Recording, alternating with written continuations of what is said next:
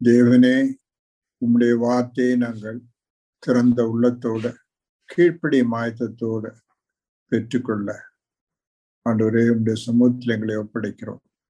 நீர் எங்களோடு கூட இருக்கும் தேவன், பிரசன்னமா இருக்கிறேன். உம்முடைய பிரசனத்திலே நாங்கள் இருப்பதை உணர்ந்து தொடர்ந்து அந்த பிரசனத்திலே வாழும் ஒரு பாக்கியத்தை ஒவ்வொருவருக்கு நீர் கொடுக்க வேண்டும் என்று சொல்லி கேட்கிறேன். உம்முடைய வார்த்தையை அனுப்பும், கேட்டவர்கள் ஆண்டவரே அதை உள்ளாக பெற்றுக்கொண்டு அதன் மூலமாக எங்களுடைய வாழ்க்கையிலே ஒரு மாற்றம் உண்டாகும்படியாக உங்களுடைய சாயலுக்கு ஒப்பாக நீர் எங்களை மாற்ற வேண்டும் என்று சொல்லி கேட்கிறேன். ஒவ்வொருவரையும் உடைய கரத்திலே ஒப்படைக்கிறேன். இயேசு கிறிஸ்து நாமத்தில் கேட்கிறோம் பிதாவே. கடந்த சில வாரங்கள்ல யாரை நாம் சேவிக்கிறோம் என்ற தலைப்புல பார்த்துட்டு இருந்தோம். சிலவங்க அதுக்கு இடையில சில கேள்விகள் கேட்டிருந்தாங்க. தேவன் நமக்கு செய்த காரியங்களை வெளியில சொல்வதை குறித்து, சாட்சி சொல்வதை குறித்து சில கேள்விகள் கேட்டதுனால் அந்த தலைப்புல சில காரியங்கள் இன்னைக்கு கற்றுக்கொள்ள வரும். சாட்சி சொல்வது எதற்காக, எவ்விதமாக, எதை குறித்து சாட்சி சொல்லுகிறோம், இதெல்லாம் நம்ம பார்க்க வேண்டிய தேவையுண்டு. தவறான பொய் சாட்சி சொல்லக்கூடாதுன்றத தெளிவா சொல்லியிருக்காரு. பொய் சாட்சி அது தேவனுக்கு அருவருப்பானது, சொல்லவே கூடாது. அதாவது நம்ம சாட்சி சொல்லும் போதும் அது உண்மையாக இருக்கணும். ஒரு நாளைக்கும் தேவ சமூகத்துல அங்கீகரிக்கப்படாத சாட்சியா இருக்கக்கூடாது. ஆண்டவராக இயேசு கிறிஸ்துவை குறிச்சு சிலவங்க பார்த்து சில வசனங்களை நம்ம படிக்கலாம். லூக்கா 4ஆம் அதிகாரத்துல 22ஆம் வசனம். எல்லாரும் அவருக்கு நற்சாட்சி கொடுத்து அவருடைய வாயிலிருந்து புறப்பட்ட கிருபையுள்ள வார்த்தைகளை குறித்து ஆச்சரியப்பட்டு, இவன் யோசேப்பின் குமாரன் அல்லவா என்றார்கள். அவங்க எல்லாரும் அவருடைய செய்த காரியங்களை பார்த்தாங்க, சொன்ன வார்த்தைகளை கேட்டு ஆச்சரியப்பட்டாங்க. ஆச்சரியப்பட்டு சொன்னது என்ன? இவர் யோசேப்பின் மகன் அல்லையா? அவரை ஒரு சாதாரண மனுஷனாக, அவங்க கூட உள்ள ஒரு மனுஷனாத்தான் பார்க்க முடிஞ்சிச்சு. ஆனா அவர் சொன்ன காரியங்களை, செய்த காரியங்களை பார்த்தவங்க ஆச்சரியப்பட்டாங்க. அதாவது அவர்களுக்கு அந்த கிரியைகளுக்கு அதிகமாக அவருடைய ஞானத்துக்கு அப்புறமாக அவர் கற்றுக் கொடுத்த காரியங்களுடைய அறிவு ஞானத்தை பார்த்து ரொம்ப மகிழ்ச்சி அடைந்தாங்க, ஆச்சரியப்பட்டாங்க. ஆனா அதற்கு மேலாக அவரை குறித்து பார்க்க முடியாம போயிடுச்சு. அற்புதங்கள் செய்த போது அற்புதங்களை கண்டாங்க, அற்புதம் செய்தவர் யாருன்றத புரியாம போயிடுச்சு. தொடர்ந்து அவர் சொல்ற சில வசனங்களை படிக்கலாம். 23, 24 படிங்க. அவர் அவர்களை நோக்கி, வைத்தியனே, உன்னைத்தானே குணமாக்கிக் கொள் என்கிற பழமொழியை சொல்லி நாங்கள் கேள்விப்பட்டபடி கப்பர் நகூமூரில் உன்னால் செய்யப்பட்ட கிரியைகள் எவைகளோ அவைகளை உன் ஊராகிய இவ்விடத்திலும் செய் என்று நீங்கள் என்னுடன் சொல்வீர்கள் என்பது நிச்சயம். ஆனாலும் தீர்க்கதரிசி ஒருவனும் தன் ஊரிலே அங்கீகரிக்கப்பட மாட்டான் என்று மெய்யாகவே உங்களுக்கு சொல்லுகிறேன். தொடர்ந்து அந்த வசனத்துல என்ன பார்க்கிறோம்? அற்புதங்களுக்கு பார்த்தாங்களே தவிர, சொன்ன செய்திகளை கேட்டு பிரமித்தார்களே தவிர அவர் யாருன்னு புரிய முடியாம போயிருக்கு. தொடர்ந்து அவர் சில உதாரணங்கள் சொல்றாரு, பின்னாலே அது வாசிக்க வேண்டாம். ஏலியாவை குறிச்சும் எலிசாவை குறிச்சும் சொல்லும் போதே அந்த ஜனங்கள் அந்த 2 பேரையும் ஒரு கால் சாதாரண மனுஷர்களாக, கொஞ்சம் கூட திறமை உள்ள மனுஷர்களாகத்தான் பார்த்தாங்களே தவிர தேவனுடைய மனுஷர்களாக, தேவனுடைய வார்த்தையை கொண்டு வருகிற தீர்க்கதரிசிகளாக அவங்க பார்க்கல. அதனால அவங்களை அனுப்பி அதை புரிஞ்சவங்க 2 பேரும் தான் இருந்தாங்க. சரபாத்துல உள்ள விதவையும் அது நாமானாகிய அந்த சிரியாக்காரனாகிய நாமானுக்கும் தான் அனுப்பினார்னு சொன்னார். அவங்ககிட்ட தான் அனுப்புனாங்க. அவங்களுக்கு தான் புரிஞ்சிச்சு இவர் யாருன்னு, தேவனுடைய மனுஷன். ஒரு தடவை கர்த்தராகிய இயேசு கிறிஸ்து கேட்கிறாரு ஜனங்கள்கிட்ட, சீஷல்கிட்ட, மார்க் 8 27. பின்பு இயேசுவும் அவருடைய சீஷர்களும் புறப்பட்டு பிலிப்பு செசரியா பட்டணத்தை சேர்ந்த கிராமங்களுக்கு போனார்கள். வழியிலே அவர் தம்முடைய சீஷர்களை நோக்கி, ஜனங்கள் என்னை யார் என்று சொல்லுகிறார்கள் என்று கேட்டார். அவங்க சொன்ன பதிலன்னு அவங்க என்ன சொல்றாங்கன்னு சொன்னாங்க 28. அதற்கு அவர்கள், சிலர் உம்மை யோவான் ஸ்நானன் என்றும், சிலர் எலியா என்றும், வேறு சிலர் தீர்க்கதரிசிகளில் ஒருவர் என்றும் சொல்லுகிறார்கள் என்றார்கள். ஏன் அப்படி சொன்னாங்க? அவங்களுக்கு தெரிந்த பெரிய ஆட்கள் யோவான் ஸ்நாபகன், எலியா, அப்போ இதுல ஒரு ஆளாத்தான் இருக்கணும், இது மாதிரி ஒரு ஆளாத்தான் இருக்கணும்னு தான் பார்த்தாங்களே தவிர அதுக்கு மேலாக அவங்களால பார்க்க முடியல. பேஷண்ட்ஸ் எல்லாம் சுவிசேஷம் சொல்லும்போது அவங்க சொல்லுவாங்க, இயேசுநாதரை போட்டோ நான் வீட்டுல வச்சிருக்கேன், புத்தன், காந்தி, இயேசு 3 பேரையும் ஒன்னா வச்சிருக்கேன்னு. அப்ப அவங்க எப்படி பாக்குறாங்கன்னா, கர்த்தராகிய இயேசு கிறிஸ்து காந்தி மாதிரி, புத்தன் மாதிரி மனுஷனா பிறந்து ஒரு மனுஷன் தான், அதுக்கு மேலாக அவர்களால பார்க்க முடியல. இது ஒரு அறியாமையின் காரணமா வேற காரணமா? திறமை இல்லாததுனால, புரியாதனாலயா? பார்க்கலாம். 1 கொரிந்தியர் 2:8.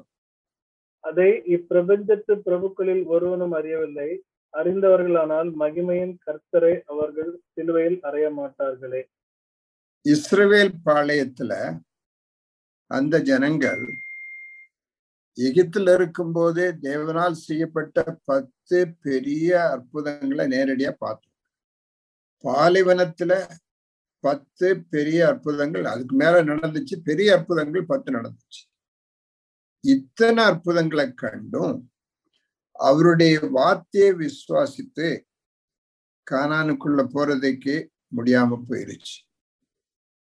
விசுவாசியாதபடியினார், தேவனே விசுவாசியாதபடியினார்.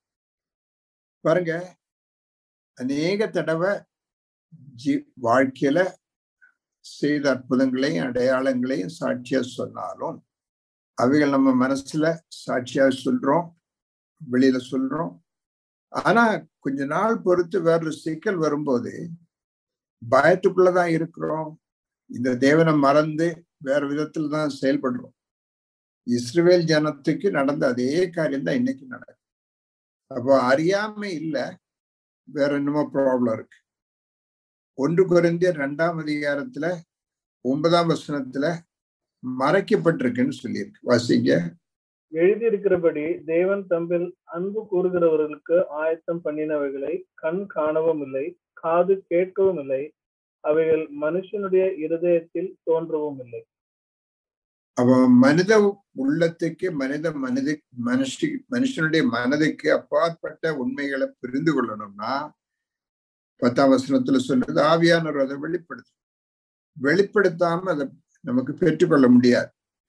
ஆனா 1 கொரிந்தியர் 2:14 படிங்க. ஜென்ம சுவாபமான மனுஷனோ தேவனுடைய ஆவிக்குரியவைகளை ஏற்றுக்கொள்ளான், அவைகள் அவனுக்கு பைத்தியமாக தோன்றும், அவைகள் ஆவிக்கேற்ற பிரகாரமாய் ஆராய்ந்து நிதானிக்கப்படுகிறவைகள் ஆதலால் அவைகளை அறியவும் மாட்டான்.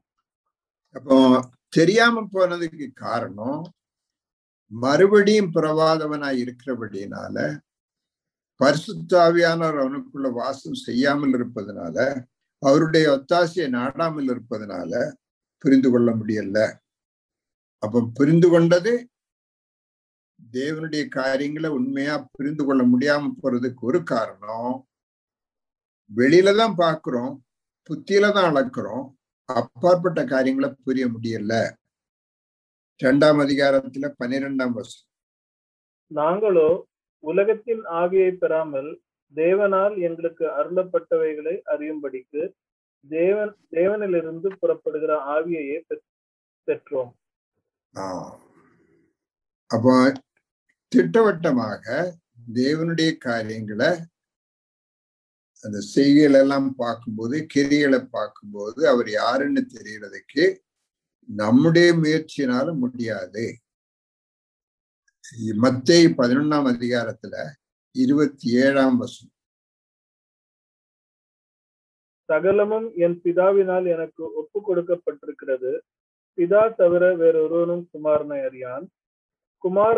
குமாரன் எவனுக்கு அவரை வெளிப்படுத்த சித்தமா இருக்கிறாரோ அவனும் தவிர வேறொருவனும் பிதாவை அறியான். பாருங்க, சங்கீதம் 103:7. சங்கீதம் 103:7. அவர் தமது வழிகளை மோசேக்கும் தமது கிரியைகளை இஸ்ரவேல் புத்திரருக்கும் தெரிய பண்ணினார். மோசேக்கு தேவனுடைய வழி தெரிஞ்சிச்சு. ஜனங்கள், இஸ்ரவேல் ஜனம் கிரியைகளை மட்டும்தான் பார்க்கிறாங்க. ஏன்? மோசே தேவனுடைய மகிமையை பார்க்கும்படியாக ஆர்வத்தோட கீழ்ப்படிந்து வாழ்ற மனுஷனா இருந்ததுனால அவருடைய வழி அவருக்கு வெளிப்படுத்தப்பட்டதே புரிந்து கொள்ள முடிந்தது. ஆனா ஜனங்கள் சொன்னாங்க, தேவன் எங்க கூட பேச வேண்டாம், அவங்க பேசுனா நாங்க செத்து போவோம் என்று சொன்னதுனால அவங்க என்ன செய்யறாங்க? கிரியைகளை மட்டும்தான் பாக்குறாங்க. கிரியைகளை மட்டும், அதை செய்தவர் யாருன்னு கூட தெரியாம கிரியைகளை மட்டும் பாக்குறாங்க. அந்த கிரியைகள் நடக்காம வரும்போது அவங்களுடைய வாழ்க்கையில பதட்டம், பயம் ஆரம்பிக்குது. இது ஒரு பகுதி. இரண்டாவது, சாட்சி சொல்லும் போது யார நம்ம உயர்த்த பார்க்கிறோம், யார உயர்த்தி பேச பார்க்கிறோம். ஒரு சாட்சியை பாருங்க, கலாத்தியர் 1 கடைசி 2 வசனங்கள். முன்னே தம்மை துன்பப்படுத்தினவனே தான் அழிக்க தேடின விசுவாசத்தை இப்பொழுது பிரசங்கிக்கிறான் என்பதை மாத்திரம் அவர்கள் கேள்விப்பட்டிருந்து என்னை பற்றி தேவனை மகிமைப்படுத்தினார்கள். கலாத்திய சபையில் உள்ளவங்க பவுலப்போஸ்தலனை நேரடியா பார்த்ததில்லை, அவரை குறிச்சு கேள்விப்பட்டிருக்காங்க. 2 செய்தி தான் அவங்க சொல்றாங்க. முந்தி சபையை துன்பப்படுத்துறவன் இப்பொழுது தேவனை குறிச்சு பிரசங்கிக்கிறான்.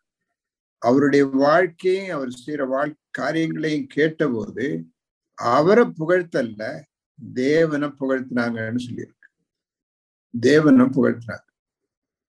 பவுலும் சீலாசும் ஒரு பெரிய அற்புதத்தை செய்த போது ஊரார் அவருக்கு பெரிய உபசாரம் செய்வதற்காக எருதை கொண்டு வர்றாங்க, மாலை கொண்டு வர்றாங்க. கொண்டு வரும்போது இவங்க 2 பேரும் சட்டை கிழிச்சிட்டு கத்துறாங்க, ஐயோ நாங்க சாதாரண மனுஷன், எங்களுக்கு என்ன செய்றீங்கன்னு சொல்றாங்க. அதன் மேல அவங்களுக்கு மனஸ்தாபம் தான் வந்துச்சு. ஆனா லூக்கா 10:17 பின்பு அந்த 70 பேரும் சந்தோஷத்தோட திரும்பி வந்து, ஆண்டவரே, உம்முடைய நாமத்தினாலே பிசாசுகளும் எங்களுக்கு கீழ்ப்படுகிறது என்றார்கள். அவங்க ஊழியம் எல்லாம் முடிச்சு திரும்ப வந்து ரொம்ப சந்தோஷத்தோட சாட்சி சொல்றாங்க. ஆண்டவர்கிட்டே சாட்சி சொல்றாங்க, வெளியிலேயும் சொல்லியிருப்பாங்க. என்ன சொல்றாங்க? உம்முடைய நாமத்துல பிசாசுகளும் எங்களுக்கு கீழ்ப்படுகிறது. இதுல 2 வார்த்தை இருக்கு. உம்முடைய நாமம் இருக்கு, எங்களுக்கு கீழ்ப்படுகிறது. எதுக்கு அவங்க முக்கியத்துவம் கொடுத்திருக்காங்கன்னு தெரியணும்னா, மார்க் 9:38 படி. மார்க் 9:38. அப்பொழுது யோவான் அவரை நோக்கி, போதகரே, நம்மை பின்பற்றாதவன் ஒருவன் உமது நாமத்தினாலே பிசாசுகளை துரத்துகிறதை கண்டோம். அவன் நம்மை பின்பற்றாதவன் ஆனதால் அவனை தடுத்தோம் என்றான். இங்கே பிசாசு போன போது இவங்களுக்கு சந்தோஷம் இல்லாம போனது இயேசுவின் நாமத்துல செஞ்சதுனால இல்ல, அவங்களால நடக்கலன்றதுனால. பாருங்க, சாட்சிய சொன்ன போது அவங்க எதை உயர்த்த பாக்குறாங்க? உம்முடைய நாமத்துல எங்களுக்கு கீழ்ப்படுகின்றது தான் அவங்க பாக்குறாங்க. வேற ஆள் செஞ்சு அவங்களுக்கு சந்தோஷம் இல்லை. அநேக வேளையில சாட்சியை பகிர்ந்து கொள்ளும் போது பல காரியங்களை குறிச்சு பேசுறோம், யார அதுல மகிமைப்படுத்த பாக்குறோன்றது நீங்க பார்க்கணும். யார மகிமைப்படுத்த பார்க்கணும்? லூக்கா 9:54. லூக்கா 9:54. அவருடைய சீஷராகிய யாக்கோபும் யோவானும் அதை கண்டபோது, ஆண்டவரே, எலியா செய்தது போல வானத்திலிருந்து அக்னி இறங்கி இவர்களை அழிக்கும்படி நாங்கள் கட்டளையிட உமக்கு சித்தமா என்று கேட்டார்கள். பாருங்க, இப்ப தெரியுது இல்ல, அவங்களை ஏற்றுக்கொள்ளன்றதுதான் அவங்க மனசுல உள்ள வேதனை. நாங்க யாரோ பெரிய ஆட்கள், நாங்க பெரிய காரியங்களை செஞ்சுட்டு இருக்கோம், எங்களை நீங்க மதிக்கல, உங்களை அழிச்சு போடணும்னு சொல்றாங்க. அப்பதான் ஆண்டவர் சொல்றாரு, நீ உங்களுக்குள்ள என்ன ஆவி இருக்குன்னு உங்களுக்கே தெரியலையா?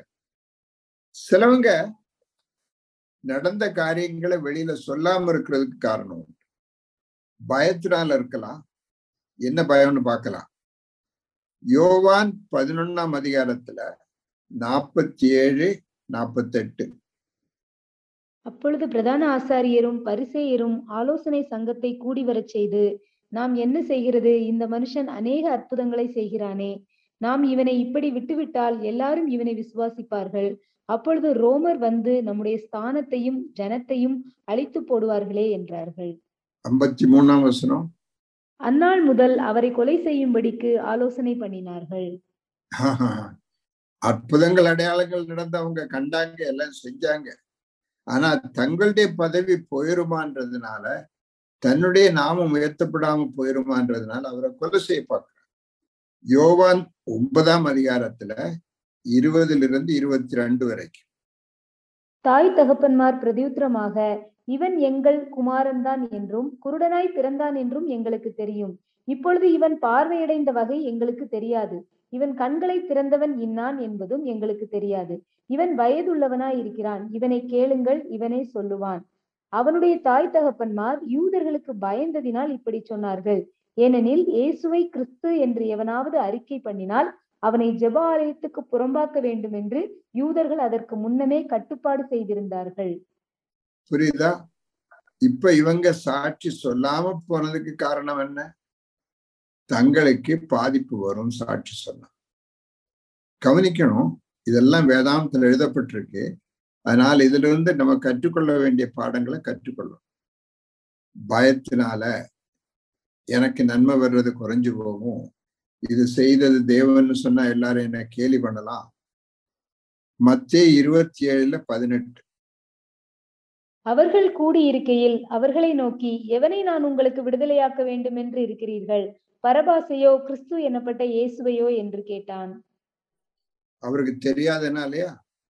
இயேசு கிறிஸ்து நிரபராதின்னு தெரியும், அவர் யூதருடைய ராஜான்னு தெரியும், மனைவி சொல்லி அனுப்பியிருக்கு, எல்லாம் தெரிஞ்சும் அத வெளியாக தைரியத்தோடு சொல்றதுக்கு அவரால் முடியாம போயிடுச்சு. மத்தேயு 21 24 - 27 வரைக்கும். இயேசு பிரதியுத்தரமாக, நானும் உங்களிடத்தில் ஒரு காரியத்தை கேட்கிறேன், அதை எனக்கு சொல்லுவீர்களானால் நானும் இன்ன அதிகாரத்தினாலே இவைகளை செய்கிறேன் என்று உங்களுக்கு சொல்லுவேன். யோவான் கொடுத்த ஸ்நானம் தேவனால் உண்டாயிற்றோ மனுஷரால் உண்டாயிற்றோ, யாரால் உண்டாயிற்று என்று கேட்டார். அதற்கு அவர்கள், தேவனால் உண்டாயிற்று என்று சொல்வோமானால் பின்ன ஏன் அவனை விசுவாசிக்கவில்லை என்று நம்மை கேட்பார். மனுஷரால் உண்டாயிற்று என்று சொல்வோமானால் ஜனங்களுக்கு பயப்படுகிறோம், எல்லாரும் யோவானை தீர்க்கதரிசி என்று எண்ணுகிறார்களே என்று தங்களுக்குள்ளே ஆலோசனை பண்ணி இயேசுவுக்கு பிரதியுத்தரமாக, எங்களுக்கு தெரியாது என்றார்கள். அப்பொழுது அவர், நானும் இன்ன அதிகாரத்தினால் இவைகளை செய்கிறேன் என்று உங்களுக்கு சொல்லேன் என்றார். தெரியாதுன்னு ஏன் சொல்றாங்க பாருங்க. சாட்சி சொல்ல வேண்டிய இடத்துல யோவானுடைய ஞானஸ்தானம் யார்கிட்ட இருந்து வந்துச்சுன்னு தெளிவா அவங்களுக்கு தெரிஞ்சும் சொல்ல முடியாம போனதுக்கு காரணம் என்ன? இயேசு கிறிஸ்துவை அறிக்கை செய்ய முடியாம போறதுக்கு காரணம் என்ன?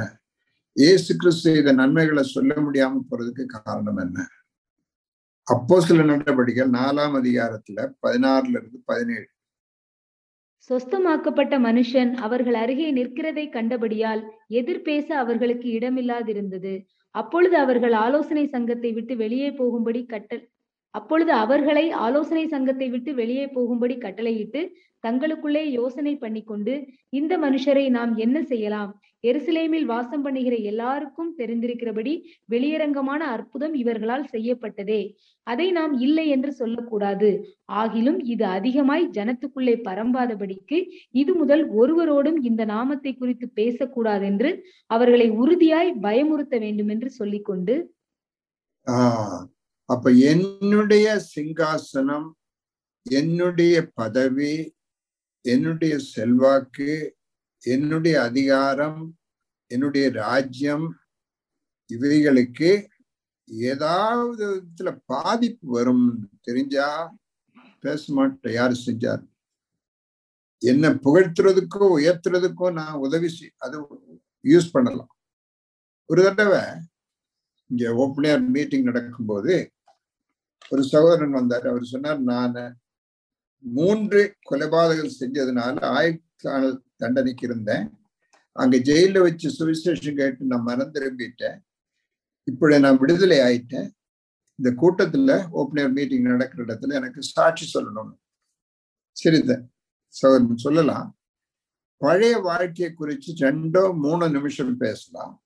அதற்கு பின் வந்த வாழ்க்கை, மாற்றம் அடைந்த வாழ்க்கையை குறித்து நீங்க அதிக நேரம் பேசலாம். அவர் சொன்னாரு, பழைய வாழ்க்கையை குறித்து ஒரு 1/2 மணி நேரமாவது எனக்கு பேசணும் சார். கிடையாது, 2 நிமிஷம் தான். அப்படின்னா எனக்கு சாட்சி இல்லைன்னு சொன்னார். அப்ப இதை ஏன் இவ்வளவு உயர்த்தி பேச விரும்புறார்? பழைய வாழ்க்கையில இப்படி கொலை செஞ்சாரு, எல்லாம் செஞ்சது எப்படின்றதெல்லாம் அப்படி விளக்கும் போது ஜனங்கள் கையடிப்பாங்க, கைதட்டுவாங்க. அந்த பேர்ப்புகள் கிடைக்கிறதுக்கு இதுதான் பெரிய சாட்சின்னு எல்லாம் சிலவங்க சொல்றது. அதனால பல வேளையிலும் சாட்சி சொல்லும் போது 1 தடவை சொல்லி 2 தடவை சொல்லி 3 தடவை சொல்லும் போது அநேக கதைகள் அதோடு கூட சேர்த்து முதல்ல சொன்ன சாட்சியை விட வித்தியாசமா இருக்கு 4வது தடவை சொல்லும். ஏன்? தங்களை மகிமைப்படுத்துறதுக்காக உள்ள அநேக காரியங்களை கூட்டி சேர்க்கிறார். அது அட்ராக்டிவா இருக்கிறதுக்காக கூட்டி சேர்க்கிறார். அடுத்தது சாட்சி சொல்லும் போது ஜெபத்திற்கு பதில் கிடைச்ச பதிலை குறிச்சு பேசுறதுதான் அதிக சந்தோஷம். பதில் கொடுத்தவரை குறிச்சு பேசுறது அதிக சந்தோஷம். அநேக வேளையில நமக்கு கிடைச்ச பதில் எல்லாம் தேவன் கொடுத்தாருன்னு நம்ம எப்படி சொல்றோம்? யாக்கோபு 4ஆம் அதிகாரத்துல 3ஆம் வசனம், நீங்கள் விண்ணப்பம் பண்ணியும் உங்கள் இச்சைகளை நிறைவேற்றும்படி செலவழிக்க வேண்டும் என்று தகாத விதமாய் விண்ணப்பம் பண்ணுகிறபடியால் பெற்றுக்கொள்ளாமல் இருக்கிறீர்கள். தகாத விதமா விண்ணப்பம் பண்றது எதுக்கே? தங்கள் இச்சைகளை நிறைவேற்ற வேண்டும் என்று தகாத விதமாய் விண்ணப்பம் பண்ணும். நான் சொல்லியிருக்கேன், ஜெப தேவைகள் ஒரு கால் சரியா இருக்கலாம். படிப்பு, பாஸ் ஆகிறது, அட்மிஷன், நோய்வாய்ப்பட்டது, வேலை உயர்வு, வேலை கிடைக்கிறது, இதெல்லாம் இம்மீடியட்டா உள்ள உடனடி தேவையா இருக்கு. ஆனா மனதுக்குள்ள இந்த தேவை சந்திக்கப்பட்டா இஷ்டப்படி வாழலாமேன்ற வேறு எண்ணம் உள்ள இருக்கு. உலக பிரகாரமா வாழலான்ற எண்ணம் இருக்கு உள்ள. அப்ப தகாத இச்சைகளை நிறைவேற்ற வேண்டும் என்று தகாத விதமாய் விண்ணப்பம் பண்ணும்போது தேவன் அதுக்கு பதில் கொடுக்கல. ஆனா நம்ம சொல்லலாம் தேவன் பதில் கொடுத்தாருன்னு. பிசாசு மலை உச்சியில கொண்டு போய் உலகத்தினுடைய மகிமையும் அதனுடைய அதிகாரத்தையும் காமிச்சிட்டு சொன்னா, இவைகள் எனக்கு ஒப்பு கொடுக்கப்பட்டது, நீ என்னை பணிந்து கொண்டால் இவைகளை எல்லாம் கொடுக்கிறேன். அப்ப இது நமக்கு கண்களின் இச்சை, மாம்சத்தின் இச்சை, ஜீவனத்தின் பெருமை. இவைகள் பிதாவினால் உண்டானவைகள் அல்ல, உலகத்தினால் உண்டானவைகள். இது கிடைக்கும் போது இது தேவன் கொடுத்தான்னு சாட்சி கொடுக்கிறது பெரிய ஆபத்து, அநேகரை வஞ்சிப்பதா இருக்கும். யோவான் 5ஆம் அதிகாரத்துல 30ஆம் வசனத்திலிருந்து 39ஆம் வசனம் வரைக்கும் படிக்க வேண்டாம். 5 சாட்சிகளை குறிச்சு கர்த்தர் சொல்றார். இது கர்த்தரே கொடுக்கிற சாட்சி.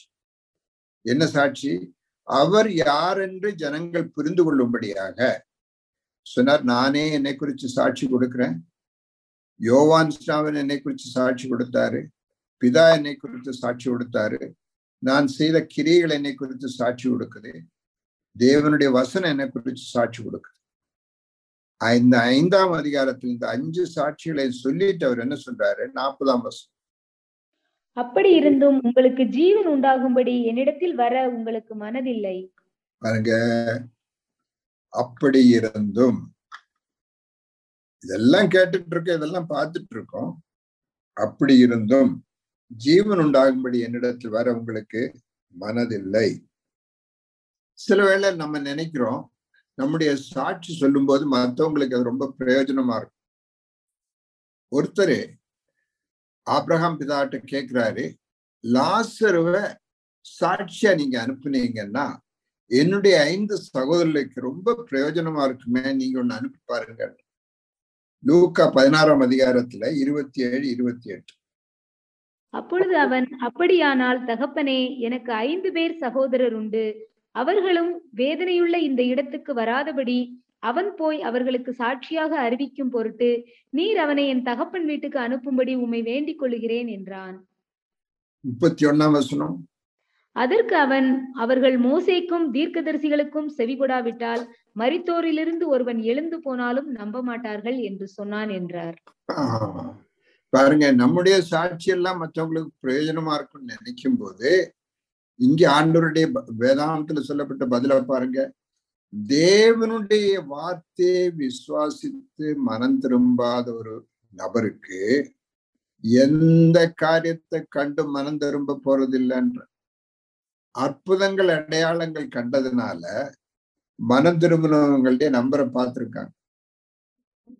காலங்கள்ல நடந்ததுல அவங்க எல்லாம் ஒரு 5-6 வருஷத்துக்குள்ள விசுவாசத்தை விட்டு போயிடும்.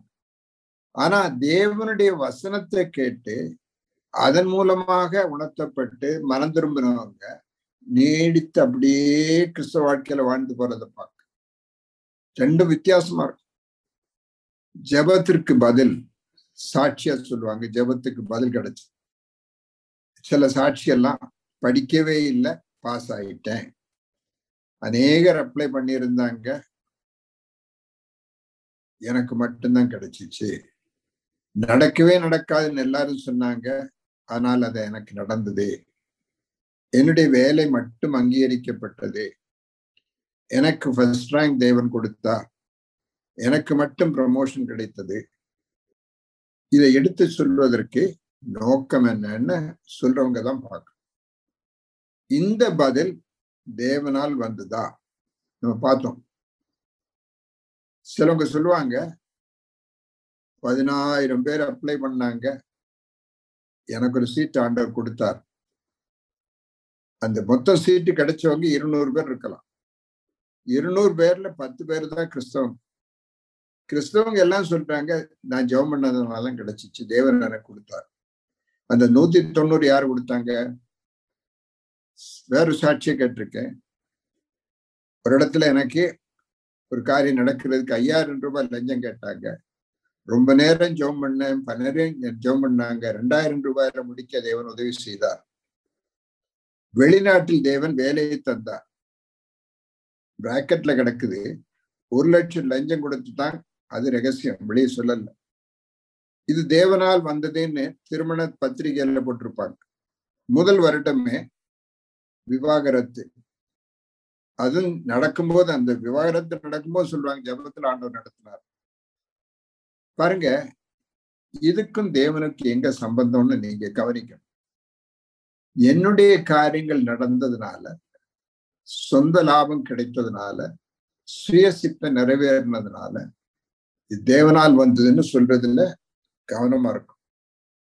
தேவன் கொடுக்கும் சாட்சி, தேவன் மனிதனை கொடுக்கும் சாட்சி, என் மூலமாக தேவன் மகிமைப்படுவது, இதெல்லாம் தான் நடக்கணும். இஸ்ரவேல் ஜனம் எல்லா காரியங்களையும் கண்டும் முறுமுறுக்கிறவங்களா இருந்து தேவ கோபத்துக்கு இரையானவங்க. சகோதரனே சகோதரியே, சாட்சியை பகிர்ந்து கொள்ளும் போது கவனிங்க. மனிதனுடைய சாட்சி, இதை குறிச்சுதான் இப்ப பேசிட்டு இருந்தோம். வேற சாட்சியை குறிச்சு பார்க்க போறோம். ஆண்டவர் சில காரியங்களை, அவங்க வாழ்க்கையில நடந்த சம்பவங்களை ஞாபகமுற்ற ஒரு பகுதியை வாசிக்க போறோம். மார்க்கு 8ஆம் அதிகாரத்துல 17-21 வரைக்கும். இயேசு அதை அறிந்து அவர்களை நோக்கி, உங்களிடத்தில் அப்பங்கள் இல்லாதபடியினால் நீங்கள் யோசனை பண்ணுகிறதென்ன? இன்னும் சிந்தியாமலும் உணராமலும் இருக்கிறீர்களா? இன்னும் உங்கள் இருதயம் கடினமாய் இருக்கிறதா? உங்களுக்கு கண்கள் இருந்தும் காணாதிருக்கிறீர்களா? காதுகள் இருந்தும் கேளாதிருக்கிறீர்களா? நினைவு கூறாமலும் இருக்கிறீர்களா? நான் 5 அப்பங்களை 5,000 பேருக்கு பங்கிட்ட போது மீதியான துணிக்கைகளை எத்தனை கூடை நிறைய எடுத்தீர்கள் என்று கேட்டார். 12 என்றார்கள். நான் 7 அப்பங்களை 4,000 பேருக்கு பங்கிட்ட போது மீதியான துணிக்கைகளை எத்தனை கூடை நிறைய எடுத்தீர்கள் என்று கேட்டார். 7 என்றார்கள். அப்படியானால் நீங்கள் உணராதிருக்கிறது எப்படி என்றார். அவங்க வாழ்க்கையில கண்டது, அனுபவித்தது, அவங்களே செய்ததுமான காரியங்களை ஞாபகம் விட்டுறார். ஏன் ஞாபகம் விட்டுறார்? 5000 பேருக்கு அவர் அப்பம் கொடுக்கும் போது அதுக்கு முந்தி நடந்த சில சம்பவங்களை நீங்க பாத்தீங்கன்னா, மார்க் 6ஆம் அதிகாரத்துல 7ஆம் வசனம், 12ஆம் வசனம், 13ஆம் வசனம். அவர் 12 அழைத்து அசுத்த ஆவிகளை துரத்த அவர்களுக்கு அதிகாரம் கொடுத்து அவர்கள் புறப்பட்டு போய் மனம் திரும்புங்கள் என்று பிரசங்கித்து அநேகம் பிசாசுகளை துரத்தி அநேகம் நோயாளிகளை எண்ணெய் பூசி சொஸ்தமாக்கினார்கள். 30ஆம் வசனம். அப்பொழுது அப்போஸ்தலர் இயேசுவினிடத்தில் கூடி வந்து தாங்கள் செய்தவைகள் உபதேசித்தவைகள் யாவையும் அவருக்கு அறிவித்தார்கள்.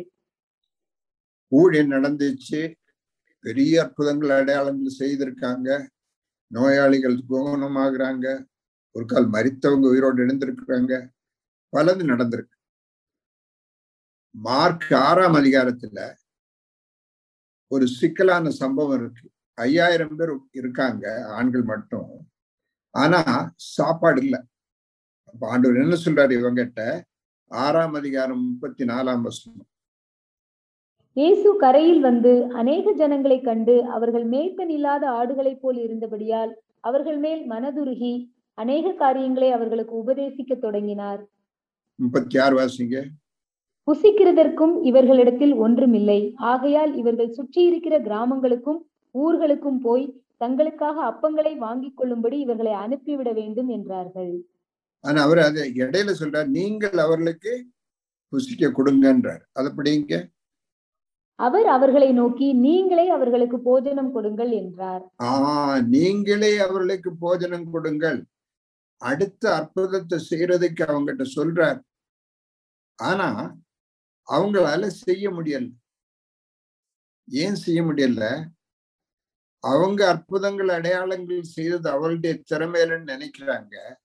ஆனா தேவன் தான் அவளுக்கு அதிகாரம் வல்லமையும் கொடுத்து அனுப்புனதும் அதுலதான் செஞ்சாங்க. அதே வல்லமை கொடுத்த தேவன் அவங்க கூட இருக்கும்போது அடுத்த அற்புதத்தை செய்ய முடியாம போனதுக்கு காரணம் செய்த அற்புதங்கள் எப்படி நடந்ததுன்னு புரியாம போனதுனால, அதற்கு முந்தி நடந்த அற்புதங்கள் எப்படி செஞ்சதுன்னு புரியாம போனதுனால, ஞாபகம் இல்லாம போனது. சரி, 12 கூட எடுத்துட்டு எல்லாரும் போனாங்க. அதற்கு பின் நடக்கிற சில காரியங்களை பார்க்கலாம். அந்த 9ஆம் அதிகாரத்துல பிசாசை விரட்ட முடியலன்னு எல்லாம் பார்த்தோம். அடுத்தது 8ஆம் அதிகாரத்துல இதே விதமான ஒரு காரியம் நடக்கு. என்ன? 4000 பேருக்கு 14 இருந்து 16 வரைக்கும் இல்ல, 8ஆம் அதிகாரத்துல 4000 பேருக்குள்ள சாப்பாடு கொடுத்து முடிச்சு இந்த 12 பேரும் போட்ல ஏறி போகும்போது நடந்த ஒரு சம்பவம் தான் 14 இருந்து 16 வரைக்கும். அதை படிங்க. மார்க் 8, 14 இருந்து 16. சீஷர்கள் அப்பங்களை கொண்டு வர மறந்து போனார்கள். படவிலே அவர்களிடத்தில் ஒரு அப்பம் மாத்திரம் இருந்தது. அவர் அவர்களை நோக்கி, நீங்கள் பரிசேயருடைய புளித்த மாவை குறித்தும் ஏரோதின் புளித்த மாவை குறித்தும் எச்சரிக்கையாயிருங்கள் என்று கற்பித்தார். அதற்கு அவர்கள், நம்மிடத்தில் அப்பங்கள் இல்லாதபடியால் இப்படி சொல்லுகிறார் என்று தங்களுக்குள்ளே யோசனை பண்ணி கொண்டார்கள். இயேசு அதை அறிந்து அவர்களை நோக்கி, உங்களிடத்தில் அப்பங்கள் இல்லாதபடியினால் நீங்கள் யோசனை பண்ணுகிறது என்ன? இன்னும் சிந்தியாமலும் உணராமலும் இருக்கிறீர்களா? இந்த கேள்வி எல்லாம் கேட்டது. இந்த கேள்வி எல்லாம் 9 கேள்வி இருக்கு அந்த அதிகாரத்துல, 17 இருந்து 21 வரைக்கும். அதை கேட்டதுக்கு காரணம் நடந்த அற்புதங்கள்ல இருந்து அதை குறிச்சு அவங்க சாட்சி சொல்லியிருப்பாங்க. அதுல இருந்து அவங்க ஒண்ணுமே படிக்கல. இப்போ அடுத்த ஒரு 12 பேர் 13 பேர் இருக்காங்க. ஒரு போட்ல ஒரு அப்பம் தான் இருக்கு. எப்படி சமாளிக்க போறோம்ன்ற கேள்விதான் வருதே தவிர, அந்த ஆண்டவராகிய இயேசு கிறிஸ்து கூட இருக்கிறார், அவர் தான் நமக்கு எல்லாத்தையும் செய்யறார், போதுமானவர்ன்ற நம்பிக்கை அவங்களுக்குள்ள உருவாக. சாட்சி சொல்வது எப்பொழுதும் சிக்கல்கள், கஷ்டங்கள், வேதனைகள், தேவைகள் சந்திக்கப்பட்டதுக்கு பின்னாடிதான் எப்பவுமே சொல்றோம். ரொம்ப உருக்கமா பேசும். திரும்ப திரும்ப சாட்சி சொல்றதெல்லாம் அப்படித்தான் எல்லாரும் சொல்லும். யாராவது இந்த சாட்சி 100 தடவை சொல்லி இருக்காங்கன்னாலும் அடுத்த தேவை இருக்கும்போது, அடுத்த நோயில இருக்கும்போது, அடுத்த வேதனையில இருக்கும்போது, தேவைகள் சந்திக்கப்படாமல் இருக்கும்போது, இழப்பு நடக்கும்போது யாராவது சாட்சி சொல்லி கேட்டிருக்கீங்களா? தேவன் போதுமானவர். முடிந்ததற்கு பின் சொல்வது ஒரு கால் நல்லது. ஆனா அதுல இருந்து கற்றுக்கொள்ள வேண்டியது என்ன? இந்த சீஷர்கள் கற்றுக்கொள்ளலன்றதுதான் இங்க எடுத்து சொல்றார். இந்த சீஷர்கள் கற்றுக்கொள்ளல. அதே விதமாக நம்முடைய வாழ்க்கையில இருக்குதா? இந்த 8ஆம் அதிகாரத்துல ஒரு குருடனை கூட்டிட்டு வர்றாங்க. குருடனை கூட்டிட்டு வந்து அவன் முழு குருடனா இருந்தவனை தொட்ட போது கொஞ்சம் பார்வை கிடைச்சிச்சு. 2வது தொட்ட உடனே முழு பார்வை அடைச்சு. அதுக்கு அடுத்த சம்பவம் தான் என்ன எழுதியிருக்கு? நான் யாருன்னு கேட்கிறாரு. இப்போ இயேசு கிறிஸ்து யாருன்னு தெரியாத ஜனங்கள் நிறைய இருக்கிறாங்க. கொஞ்சம் பேருக்கு என்ன தெரியுது? இவர் ஒரு தீர்க்கதரிசி, அவ்வளவுதான் தெரியுது. ஆனா பேதுரு மட்டும்தான் அங்க சொல்றாரு, நீ ஜீவனுள்ள தேவனுடைய குமாரனாகிய இயேசு கிறிஸ்து. அப்போ ஆண்டவர் சொல்றாரு, நீ இது உன்னுடைய புத்தியில சாமர்த்தியத்துல புரியல, பிதாவாகிய தேவனே இதை உனக்கு வெளிப்படுத்தினால்தான் புரிஞ்சிச்சு. அங்கேயும் ஒரு பெரிய சாரார் குருடல்லா இருக்கிறாங்க. கொஞ்சம் பேரு கொஞ்சம் பார்வை அடைஞ்சவங்களா இருக்கிறாங்க. ஒரு மனுஷனுக்கு தான் உண்மையான பார்வை கிடைச்சிருக்கு. சாட்சி பல சம்பவங்கள் நடந்துச்சு, பல காரியங்களை கண்டாங்க, அனுபவிச்சாங்க, சாட்சி சொல்றோம். ஆனா அவர் யாருன்னு புரிஞ்சிருக்கிறோமோ, அற்புதங்கள் அடையாளங்கள் செய்தது எதற்காகன்னு சொல்லி முடிக்கலாம். யோவான் 5ஆம் அதிகாரத்தில் 36ஆம் வசனம். யோவானுடைய சாட்சியை பார்க்கிலும் மேன்மையான சாட்சி எனக்கு உண்டு. அது என்னவெனில், நான் நிறைவேற்றும்படிக்கு பிதாவானவர் எனக்கு கற்பித்ததும் நான் செய்து வருகிறதுமான கிரியைகளே பிதா என்னை அனுப்பினார் என்று என்னை குறித்து சாட்சி கொடுக்கிறது. நம்மளை மகிமைப்படுத்துவதற்கல்ல, கிரியைகள் நம்முடைய வாழ்க்கையில் அற்புதங்கள் அடையாளங்கள் நடப்பதற்கு காரணம் இது செய்தவர் கர்த்தராகிய இயேசு கிறிஸ்து என்று புரிந்து நம்முடைய வாழ்க்கையை அவருடைய கரத்துல ஒப்பு கொடுக்கிறதுக்காகத்தான். நம்மளை உயர்த்துவதற்கல்ல, நம்மளை மிகப்படுத்துவதற்கல்ல. தேவனுடைய நாமம் மகிமைப்படுவது எப்படி? நம்முடைய வாழ்க்கையை அவருடைய கரத்துல ஒப்பு கொடுக்கிறதுக்கு. தேவன் தாமே இந்த வார்த்தைகளிலிருந்து கற்றுக்கொள்ள வேண்டிய காரியங்களை உங்களுக்கு உதவி செய்வாராக. கற்றுக்கொண்டு தேவநாம மகிமைக்காக நம்ம வாழலாம். ஒரு காரியம் கூட, நம்முடைய வாழ்க்கையில் நடக்கிற பல அற்புதங்கள் எல்லாவற்றையும் வெளியே சொல்ல வேண்டிய தேவையில்லை. சொல்லும் போது நமக்குள்ள பெருமை வரக்கூடிய வாய்ப்பு உண்டு. பல அனுபவங்கள் தேவனோடு உள்ளது ரகசியமா இருக்கும். பவுல் சொல்லும்போது சொல்றாரு, எனக்கு ஒரு மனுஷனை குறிச்சு தெரியும்னு சொல்றாரு. தன்னை குறிச்சு நேரடியா சொல்லல. ஏன்னா அது ஆபத்து, பெருமை வரக்கூடிய ஆபத்து உண்டு. பிசாசு அந்த வேருக்கு கோடாரி வைக்கும். தேவனோடு உள்ள அனுபவங்கள் மறைவாத்தான் இருக்கும். தேவை இருந்தா ஆண்டவருடைய ஆவியான நம்ம நடத்துறாருன்னா சொல்லலாம். ஆனால் தேவனுடைய நாம மகிமைக்காக மட்டும்தான் இருக்கும். தேவன் உதவி செய்வாராக. ஜெபிப்போம். உங்களுடைய உள்ளத்துல அறிக்கை செய்ய விரும்புகிற ஏதாவது காரியத்தாண்ட ஞாபகம் விட்டுறாருன்னா இப்பொழுதே அமைதலாக அறிக்கை செய்ய. தேவனே, இந்த மாலை வேளையிலே நாங்கள் எங்கள் வாழ்க்கையிலே நீ செய்த அற்புதங்களை, ஜெபத்துக்கு பதில் தந்த காரியங்களை நாங்கள் நினைத்து பார்க்கும்போது நன்றியுள்ள இருதயத்தோடு வாழும்படியாக ஆண்டவரே, அது எப்பொழுதும் எங்கள் ஞாபகத்தில் இருக்கும்படியாக, அந்த அறிவு விசுவாசத்தோடு சேர்த்துக் கொள்ளும்படியாக, அது விசுவாசத்தில் வளர்வதற்கு உதவியாக இருக்கும்படியாக அனுகிரகம் செய்யும். ஆண்டவரே, உம்மை தவிர, உம்முடைய நாமத்தை தவிர மகிமைப்படுத்த வேறு ஒன்றுமில்லை சுவாமி. எங்களுடைய நாமத்தையோ எங்களை குறித்து உயர்வாக பேசுவதற்கோ இப்பொழுதாவது நடந்திருந்தால் அதை மன்னி உம்முடைய கரத்திலே ஒப்படைக்கிறோம். உம்முடைய நாமம் மகிமைப்படும்படியாக, உம்முடைய ராஜ்யம் வரும்படியாக, உம்முடைய சித்தம் நிறைவேறும்படியாக நாங்கள் ஜெபிக்கிறோம். இயேசு கிறிஸ்து நாமத்தில் கேட்கிறோம் பிதாவே. ஆமென்.